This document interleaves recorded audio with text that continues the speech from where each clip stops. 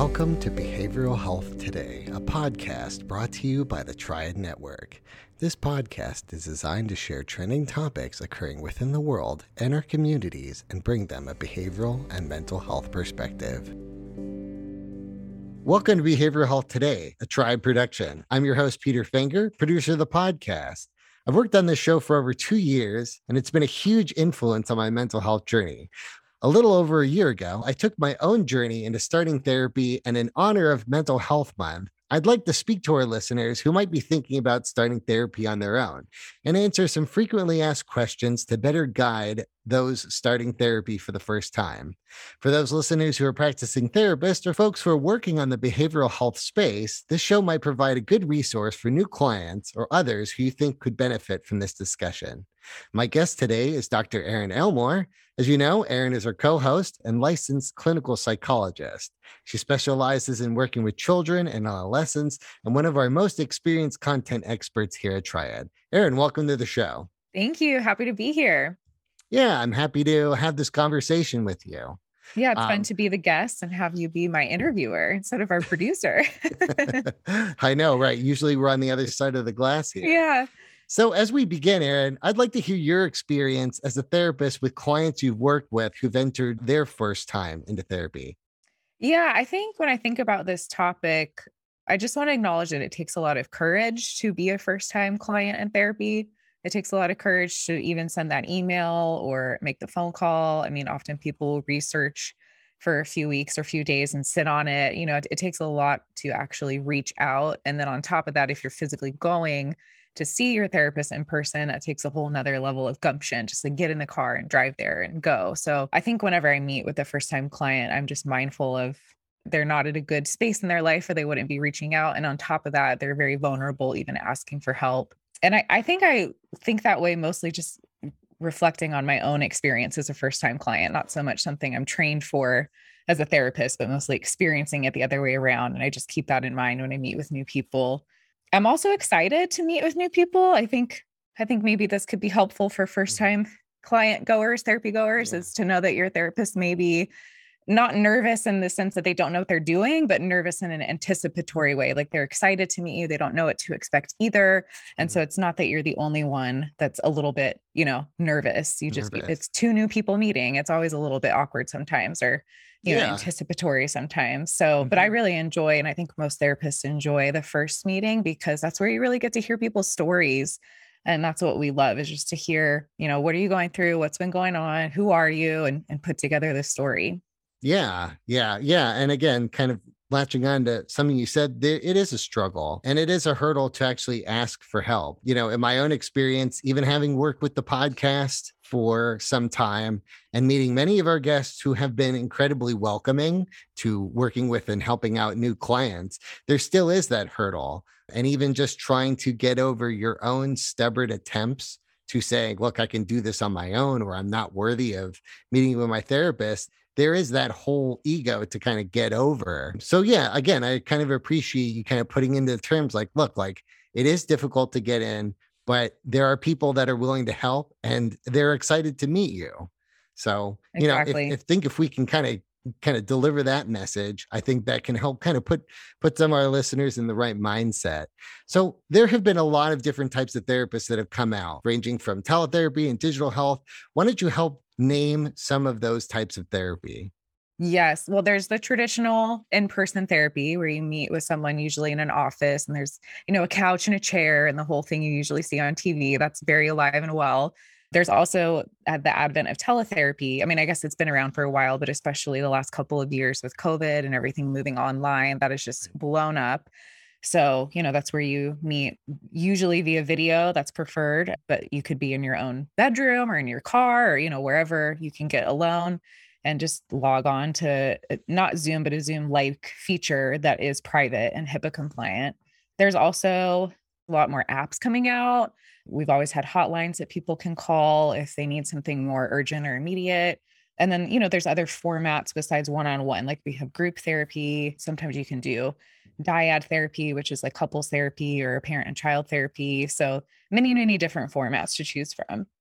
Yeah. And again, I think that's really what's important here is that there are a lot of different ways to achieve health. You're talking about in person, talking about teletherapy. I think the teletherapy option, at least in my case, allowed some distance and more familiarity. Like, I think I can talk comfortably with friends that I might not have conversations through messages, just because it can be a little bit more anonymous.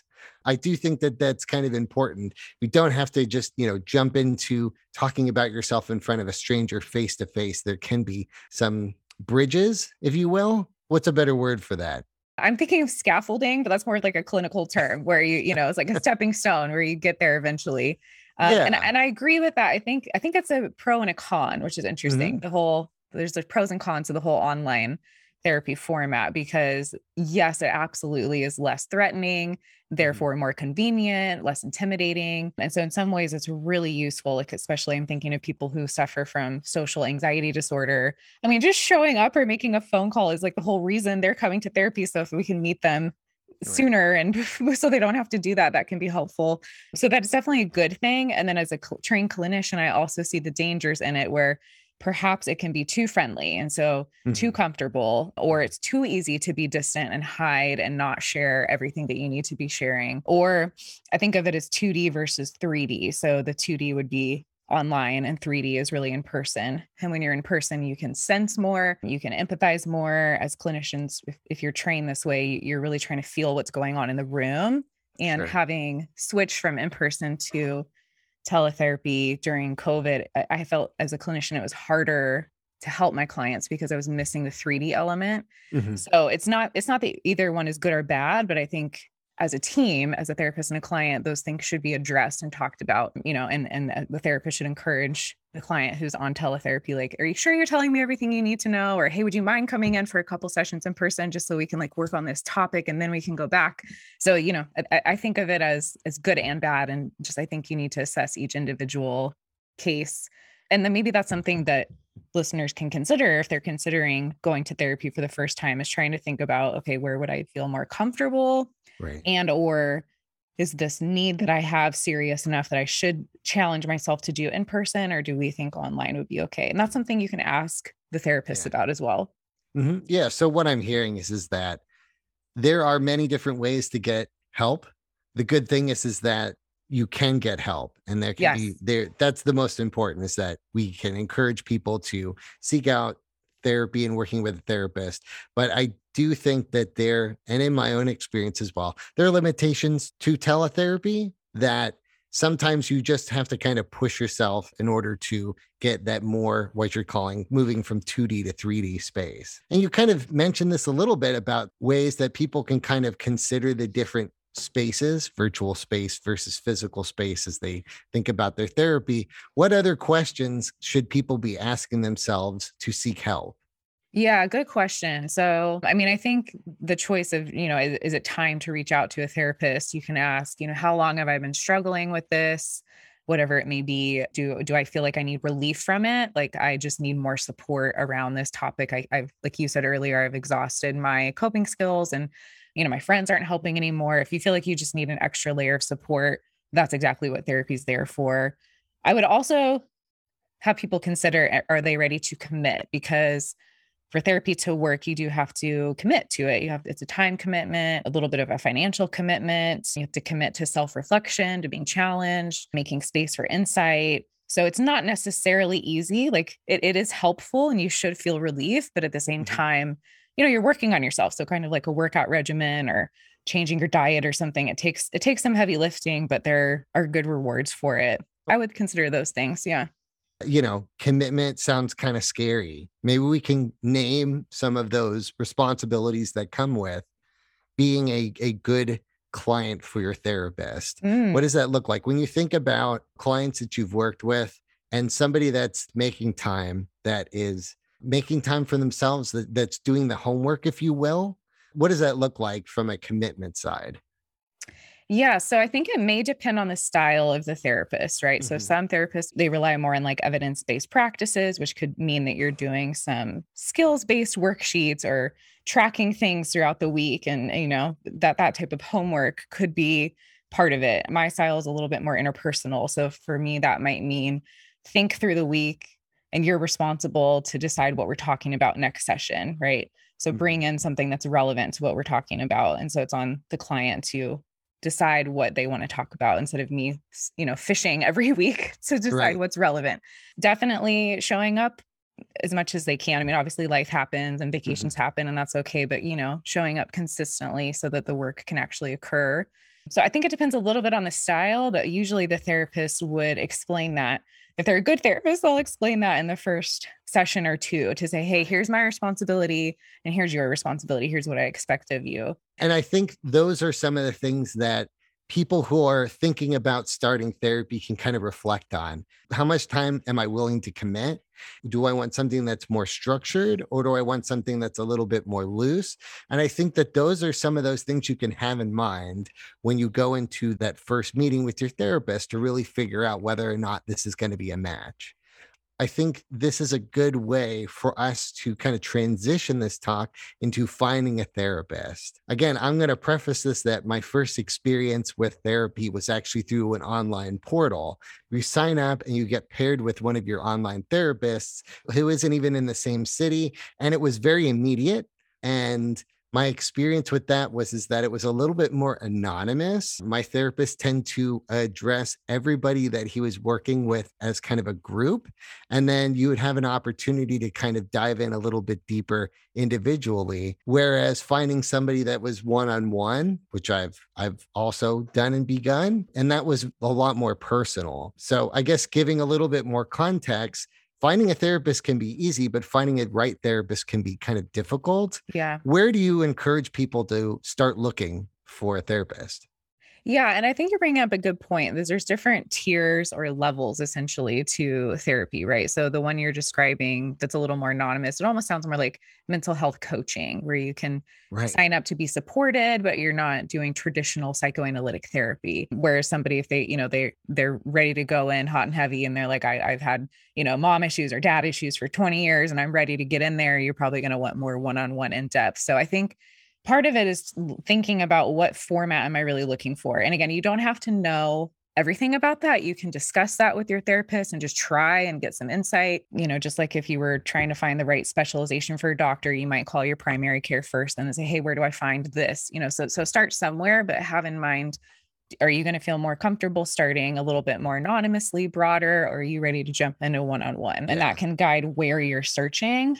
I found it most helpful from my online therapist to kind of identify some things and really help me out with some psychoeducation, which then I was able to kind of move into one-on-one therapy and kind of dive a little bit deeper. I felt that the online portal was really great in just accessing somebody very quickly, and even just kind of, having somebody to kind of hold my hand as I learned some of these things, and even just getting familiar with therapy. But I felt like my commitment when I've been working with my one-on-one therapist a lot more intentional. And I think that that's some of the things that people can kind of consider. I do think that, you're identifying, if you've got something that's really specific that you're trying to address, or I think one of the ways that really brought me into therapy was like not understanding that I was worthy of therapy. And so I felt like an online portal was a great introduction. And then Yes. I just kind of went from there. Yeah. And I know we can talk about this later too, but I know sometimes there's really long wait lists. Like, let's say you find a therapist you really do want to work with, but you have to wait a while, maybe joining an online format where you can get some support in the meantime is not a bad idea at all. And I'm sure a lot of people feel similarly to you. So thanks for sharing that. I mean, there's so much imposter syndrome or fears or anxieties about being vulnerable that just kick in when you're reaching out for a therapist. So Right. yeah, I think those types of things can help narrow your search into what format you're looking for. If you are, therapized enough or aware of psychology enough to also think about what type of treatment you would want. We talked about this a little bit earlier. Are you somebody who wants worksheets and practical tips and something more concrete? Or are you somebody who really wants to work on relationships and dynamics and feelings? There's different types of therapists for those types of things. So you can filter your search that way. But I would say, there's so many websites for online therapy at this point, but some of the ones that I've heard more often, or I know some of these actually vet their therapists, which is a good idea, is betterhelp.com. There's zencare.co, not com, .co, goodtherapy.org. Are there any that you know of besides those? Yeah. I'm also going to throw out ginger.io. They're an online therapist, just similar to BetterHelp in that space. And then if you are a parent looking for a therapist for your child, we've had Presence Learning on our website, and they work with both schools and child therapists Yeah, that's great. That's for great. online So, portals. and honestly, you could probably just Google like online therapy and find so many options. But if you Right. can, try and find one where they vet their therapist, because sometimes they're a little more focused on making money and they let anyone join. It's nice if they have a process to vet their therapist and make sure they're licensed, and Right. see if you can find one like that. It shouldn't be too hard to find. We'll be right back after word from our sponsor. Most of us spend more time at work than anywhere else doing anything else. So why not spend that time in a job you love? Introducing Triad's Jobs Marketplace, the only job site dedicated specifically to behavioral and mental health professionals. Featuring more than 1,000 open jobs from dozens of behavioral and mental health employers, and searchable by location, professional field, employment type, specialization, and more. Jobs Marketplace helps you find your next career opportunity. Full-time, part-time, or gig time, make the most of your time. To access Jobs Marketplace, register for your free professional account at hellotriad.com/BHT. That's hellotriad.com/BHT, and then click to Jobs Marketplace. If you're already a member of the Triad community, visit app.hellotriad.com/jobs. That's app.hellotriad.com/jobs. Visit us today and take your next career step tomorrow.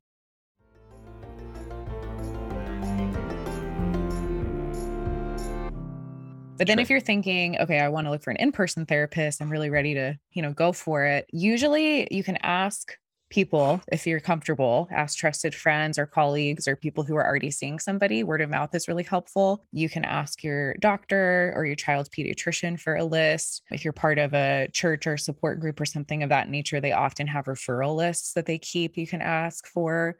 And then one of my favorite directories is psychologytoday.com. So the therapists have to pay a very small fee to be on there. So it's not an exhaustive list of all the therapists in your area, but there's little bios and videos, and you can see what insurance they take. And it's just the easy way to narrow down someone in your area. And then you can also always call your insurance and ask for a list.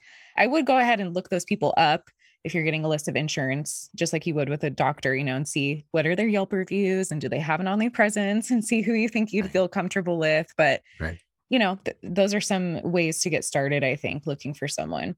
Yeah, absolutely. Absolutely. And one of the nice things about Psychology Today is that you can actually filter your therapist by insurance. Yes. So if that's something that you want to be doing, I think that that's a good resource just for people to start. Of course, you're going to have to do some follow up of your own to figure out whether or not your insurance does indeed work with that person. But Psychology Today does have a very comprehensive filtered list, and that does a great job of showing you therapists that will actually work with you. And it's more than just insurances. You're talking about price points, you're talking about modalities. So again, we're kind of talking a little bit about some of the details of searching for a therapist. So we're on Psychology Today. We're looking for a therapist. What are some of the details of a therapist that you might be looking for and considering if I'm looking for the right therapist? Yeah, great question. Because not all therapists are created equal. There are, unfortunately, some of us that are a little kooky or a little out there, and and some that would be like very well trained, but maybe not a good fit with your style. So yeah, this is a very personal choice. So broadly, I would say know that on average, it can take people 3 or 4 tries to find a therapist that fits their style and their comfort level. So don't get discouraged if you decide that you like one of these therapists on the directory and you call them and then meet with them and realize, okay, this isn't going to work. Don't stop looking. It's okay. Most of the time you have to try 2 or 3, but then you're set, and it's really powerful work. But to further narrow it down, I think considering making sure they're trained specifically in a topic that you're looking for. So if you're trying to see someone for anxiety, don't go to someone who specializes in bipolar. If you're looking for your child and they're 10, don't go see, someone who specializes working adults or college age adults. So make sure the topic lines up with their training. Right. And then also, speaking of training, there are different levels of degrees, right? We have master's level therapists, doctorate level therapists, and people are always like, well, which one do I pick? So I can do a little breakdown of the differences. So licensed master's level therapists are usually a little less expensive. If you go see someone with a doctorate, you're going to be paying a little bit more for their extra training. Typically, licensed master's therapists focus more on the skills-based, evidence-based practices type of treatment. And so this is where you may get more coping skills to practice or worksheets to take home. Now, that is not always true. Some of my favorite therapists are very interpersonal and master's level. So some of it is the style, but just the training background is a little bit more practical like that, I would say. Whereas with a doctorate, we have training for that in addition to dealing with complex cases or more severe cases or chronic problems, more systemic problems. So there's just a different extra layer of different styles that you could get working with a doctorate. But ultimately, the research shows what really matters isn't so much the training of the person, as long as it's qualified training, as much as the rapport that you have with that therapist. So I'm not saying don't go see a master's. In fact, sometimes they're better than doctors because as a doctor, we have too much science in our head and we're not as personal. So you're looking for someone that you're comfortable with. But just know, depending on how severe the topic is or how stressed you are about what you're looking for, by the time someone's licensed as a doctor, they usually have about twice as many clinical hours and twice as many years of classes as someone with a master's. And then you may see this thing where there's somebody who's unlicensed and you can see the unlicensed person and you may wonder what that means. So usually that means that somebody is working towards their hours for licensure, and they will always be supervised by a licensed person, whether that's a psychologist or an MFT or what have you. So that is the least expensive option because they're not licensed. You can see them for less money. And this may be a really good fit for mild or sometimes moderate needs, but you do want to make sure that their supervisor who's overseeing everything specializes in your area of concern, because they'll meet with their supervisor at least once a week for an hour to discuss all of their cases. And so they're getting support from someone who's licensed, but you may or may not ever actually meet that supervisor. Right. That's very helpful. I really think that does a really good way of breaking down the different types of licenses and some of the education that's behind it. And really, as you kind of assess your needs for your therapist, kind of keeping an eye on their degree, how much schooling that they've got, you do think that has some weight into choosing the right therapist. Yeah, I think it depends on, and it's hard as the client to know, right? But usually if you consult or maybe, go in for that first meeting, you can ask them like, how comfortable are you treating X, Y, and Z, whatever your concern is. But yeah, and again, that's a great question to have in your back pocket as you're meeting these people for the first time. How comfortable are you to treating X, Y, and Z? Again, I think that's a really good way of just kind of assessing and meeting with your therapist for the first time. So going even beyond just understanding education, what are some of the other details that you might suggest folks looking into when viewing their therapist? Yeah, so a lot of thoughts here. So, there's some practical concerns, like you want to make sure that therapist has availability. Like, let's say you can only do evenings. Well, if they're full on evenings, go ahead and just move on to the next one. You don't want to be waiting for 3 months to start therapy. We already, talked about insurance and things like that.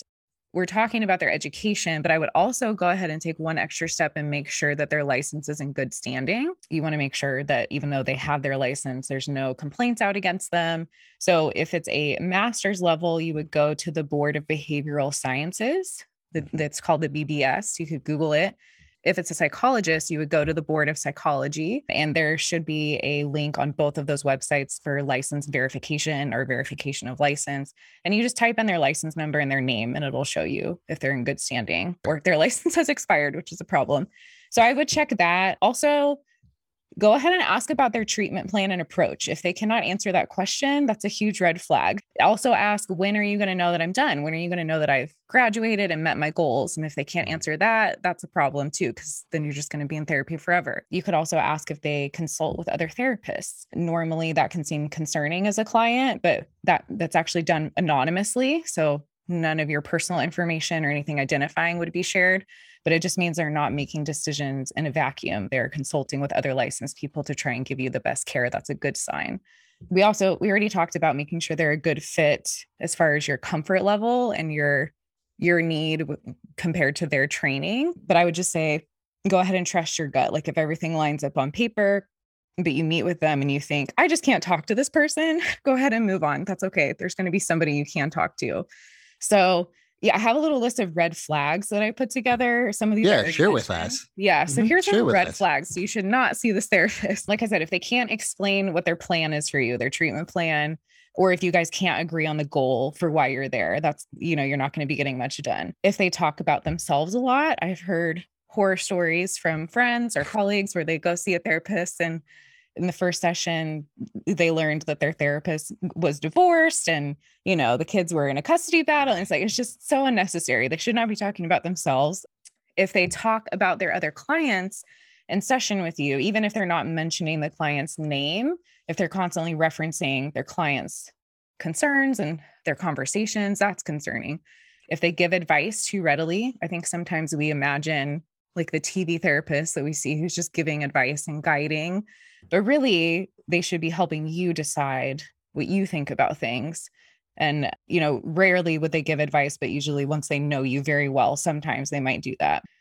If you leave and you feel like they're critical or you feel like you weren't heard, that's a problem. Sometimes if they're too empathetic, we obviously want a therapist who's empathic, but if they are seeming to be overwhelmed by your problems or cry a lot when you cry, or it feels like they can't contain what you're bringing in, you'll end up taking care of them. And that is not the point of therapy.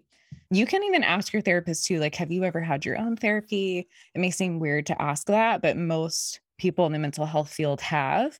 It's okay if they haven't, but the way they respond to that can tell you a lot. If they think like, oh no, I would never do that. Okay, that's a red flag. But if, they just haven't happened to have needed it yet, that's okay too. But their attitude towards getting their own work done is going to be helpful. And lastly, there's probably more, but lastly, I thought if they often cancel or if they often show up late or if they're always like gone on vacation, if you can't rely on them, granted, therapists have lives too and get sick too, and that's okay, but they should be communicating that with you a little bit ahead of time if they can. If it's consistently them not showing up, that's a problem. Right.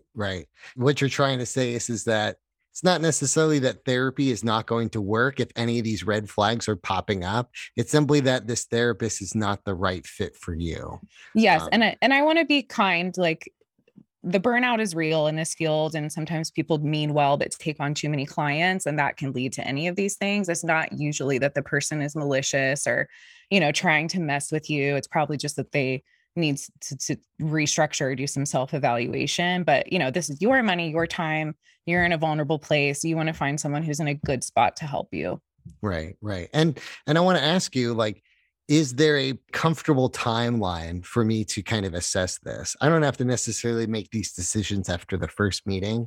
First impressions are very real, but I think that there is a honest length of time that you can give a person to really feel out the relationship for you to really understand this is not going to work. What would you recommend, Erin? I would think probably 1 to 3 sessions. Some people just know right away, but you're right. It's almost like dating, trying to find a therapist. You're trying to feel out, okay, if there's nerves on the first session, you're trying to explain your whole life story. So sometimes you don't get a good feel in the first session, but if by the third session, you're still not feeling any relief at all or any comfort speaking with this person, or some of these red flags have already come up, I would say, go ahead and move on. Yeah. That's great. Pardon the interruption, but we'll continue this discussion in our next episode. I want to thank our guest, Dr. Erin Elmore, for coming on to our show today. If you're seeking a therapist, but in crisis, please text the crisis text line by texting the word HOME, HOME, to 741-741 and connect with a crisis counselor. For more information about finding a one-on-one therapist, we recommend visiting psychologytoday.com. goodtherapy.com or findatherapist.com. For resources for an online therapist, we recommend BetterHelp.com, ZenCare.co, GoodTherapy.org, Ginger.io, or for those seeking a child therapist, please visit PresenceLearning.com. And lastly, for more information on mental health and self-help you can do yourself, please visit APA.org, PsychologyTools.com, or browse our entire archive of previous episodes of this show by visiting triadhq.com/BHT. I want to thank our listeners for tuning in today, and we'll look forward to seeing you next time on Behavioral Health Today. We appreciate all the support from our community, and if you like our show, one of the best ways you can support it is by giving us a 5-star rating and leaving a review. Behavioral Health Today is a podcast part of the Tribe Network, all rights reserved.